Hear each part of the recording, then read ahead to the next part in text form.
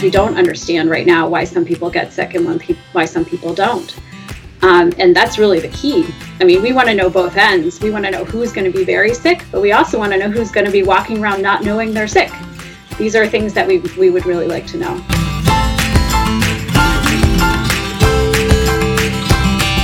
Hi, I'm John Yeager, and this is BloodWorks 101. Here's a question for you. How long will this last? Anybody's guess, right? We're all looking for answers to the COVID-19 dilemma, and that includes the hardworking scientists here at the BloodWorks Northwest Research Institute. Since we have world-renowned leaders in the field of blood science, here's a question that they'd really like an answer to. Is blood type a risk factor for COVID-19? In other words, can your blood type indicate whether you'll get it?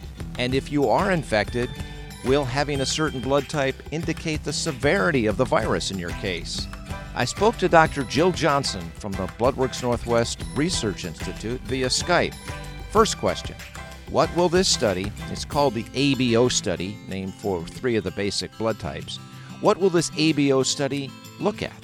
Well, this ABO study is about looking to see if blood types really matter in who gets very sick with COVID and who doesn't seem to get so sick. So that's a pretty important thing by itself. But knowing if blood type matters can also be really useful for people who are trying to make models or people who are trying to triage who they really need to pay attention to when they get sick so that we can understand who's at high risk and who isn't. Jill says it's still a virus that we really don't know that much about. Yeah, we've had very little time to learn about this thing, and it clearly has a pattern of infection and different ways that it makes people sick that are really unique.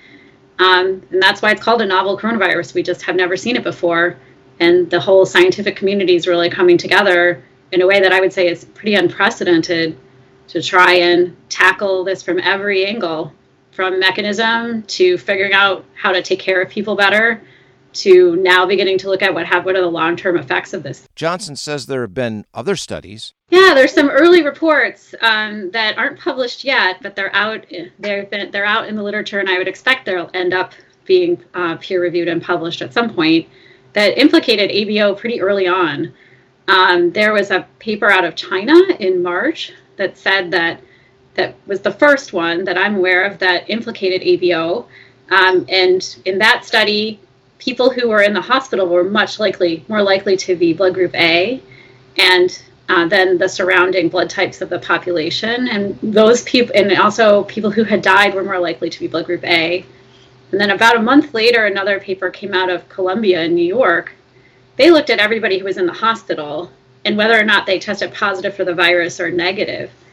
And in that study, again, blood group A, but also B, was more common in people who tested positive for the virus than people who tested negative. So the same direction, even though it was slightly different and in different countries. Really recently, another paper came out that tried a genetic approach in Spain and Italy, patients who were really sick enough to need a ventilator. So they had respiratory failure. And in that case, they were also disproportionately blood group A, and there is a genetic signature around the gene that is responsible for your blood type. So taken together, they're all kind of consistently in the same direction. And again, it's a novel coronavirus, super early. We don't know that that's true, but it looks pretty suggestive. And it was all plausible. You know, we have been studying ABO for a long time, and the reason ABO is even different among different groups of people is infections. We know ABO plays a role in many other infections. But it was even already implicated in SARS, which is a virus that's very similar, at least in the sequence of the virus, to this one, where blood group A also looked like it was probably a little worse. Although, of course, the experience with SARS was very different than what's going on now. So taken together, it looks plausible, certainly worth studying, because the implications of understanding something like that would be pretty big. Whenever we have something that impacts this many people, it's going to be important. And, you know, a lot of people survive it, but the rate of people who don't is pretty unacceptably high. And we need to do something about that. And to do that, we need to understand everything from mechanism to being able to better predict who's not going to do well with this thing if they get exposed to it. So that's a pretty actionable thing, understanding a host risk factor, which is what we call that if you're the host and the virus is infecting you, to know what about you as the host might make you higher risk. We already know some things like your age, your biological sex, whether or not you have other medical conditions. It looks like it's possible that blood type is up there in the range of size of risk. And those are things that we are already paying attention to about knowing who's at risk. People who might want to self-isolate more, people who we want to be careful with in group settings, people who come in positive, we're going to want to watch them more closely. So it's an important thing to understand who's sick. And it's also important when we look at treatments. We want to, maybe treatments would be different. Maybe we should be looking at mechanism when we consider how does a vaccine going to work? How does our testing for antibodies seeing these things? So it has a broad implication, and that's going to be true of most COVID research right now, but particularly, I favor this one because it really looks like it's plausibly going to be a big part of this story.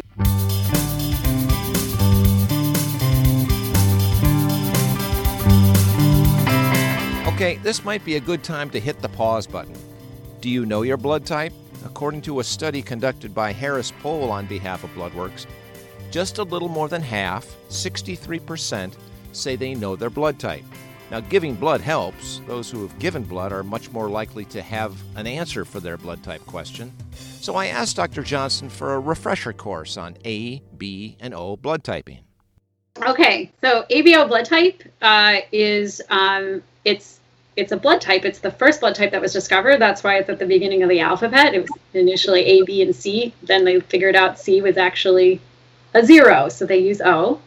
So what it is these are differences between people where something on the blood cell is present on one person and not present on another person. And so when you take the blood from the person who has that on the outside of their cell and you put it into another person, their immune system, their body rejects it. And that's why blood types are important, because we use blood and other tissues as treatments. So we're constantly putting blood transfusions from one person into another person. We need to make sure that we're doing it safely. And we use blood types to figure that out. So these ABO blood types are really commonly different. You've heard of blood type O and A and B and AB. Those are the 4 main types that we use for a transfusion. So if you were going to come give blood at BloodWorks, for example, they would do your blood type test and they will tell you, but they're going to use that information to make sure that they give the safest unit compatible with the patient who needs that blood to save their life. So these blood types didn't come about because nature knew we were going to be doing transfusions. They came about largely because of infections. And so different bugs interact with our bodies, bacteria and viruses, and even parasites interact with human beings differently based on their blood type. So studying ABO relative to coronavirus is really understanding why the virus makes some people sick and why it doesn't make other people very sick. We don't think it's probably going to be related to the vaccine, but we need to understand all these mechanisms in order to understand how various treatments will work, because we don't understand right now why some people get sick and why some people don't.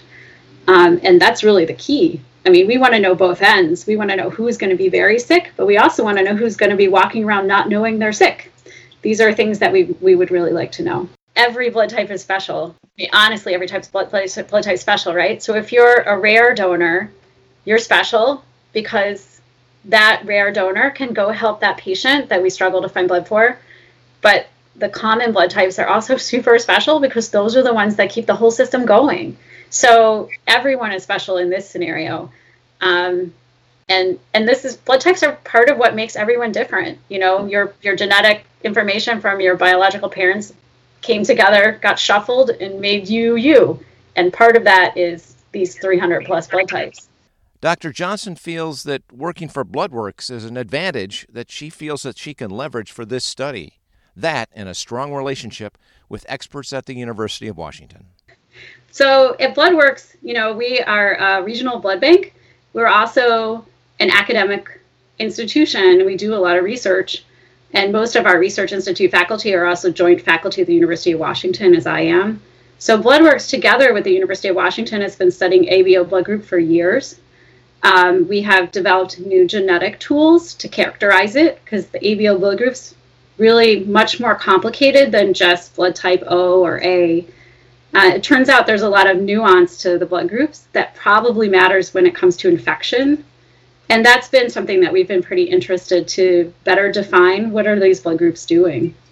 And so we have made some new genetic tools and formed some collaborations with glycobiologists at the University of Washington to really understand what does it mean to have differences within, for example, blood type A. And each of those differences looks like, it has mattered in other infections, so it's reasonable to think it would matter here. So we were developing the tools for other reasons. Nobody knew coronavirus was coming, but we were very interested in ABO. And so when this virus came out, we were already primed to be looking for any evidence that ABO might be a problem already. We saw those early reports. We were very encouraged that we should probably bring our tools to bear on this problem, but none of us are virologists. So we formed new collaborations with the infectious disease experts at the University of Washington, which I have to say is really one of the lovely things that has accidentally come out of this, is that everyone is working together.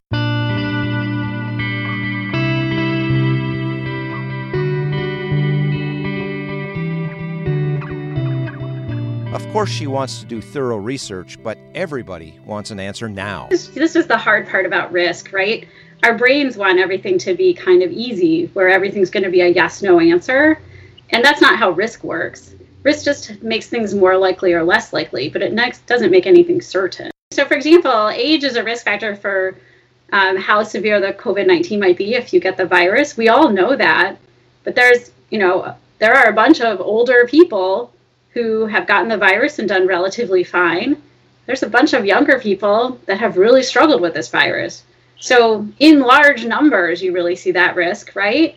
But on balance, but for any one person, it tells you how much you need to pay attention, who might need extra attention.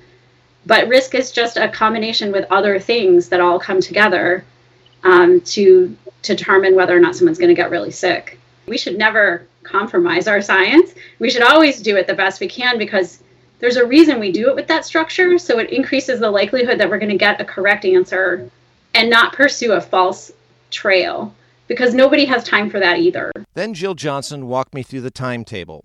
How long from when she hears that starting gun to when she'll have something that's publishable? That's a great question. Well, it really does depend on the money, right? So how quickly we go is almost entirely dependent on the money. Unfortunately, a lot of people have gotten sick. So that also means there's a lot of sick people that can help, people who've recovered now, or from their histories in the hospital or their histories at home, that would be eligible to help these kinds of studies. So the main thing would be the money at this point, how quickly things go forward. So I would say we could probably, let's say we could go next week. I would say we'd have some pretty good answers by the end of the summer. Dr. Johnson says one of the best things you can do right now is to be part of the answer and donate either time, money, or blood. And of course, if you've had COVID-19 and recovered, the staff here would love to talk to you about donating that convalescent plasma for a study they're part of. Jill Johnson is urging you to go to bloodworksnw.org, and up there on the top right-hand corner of the page, you can click on either schedule a donation, volunteer, or give a gift. And remember, when you come in to make that donation, please wear your mask.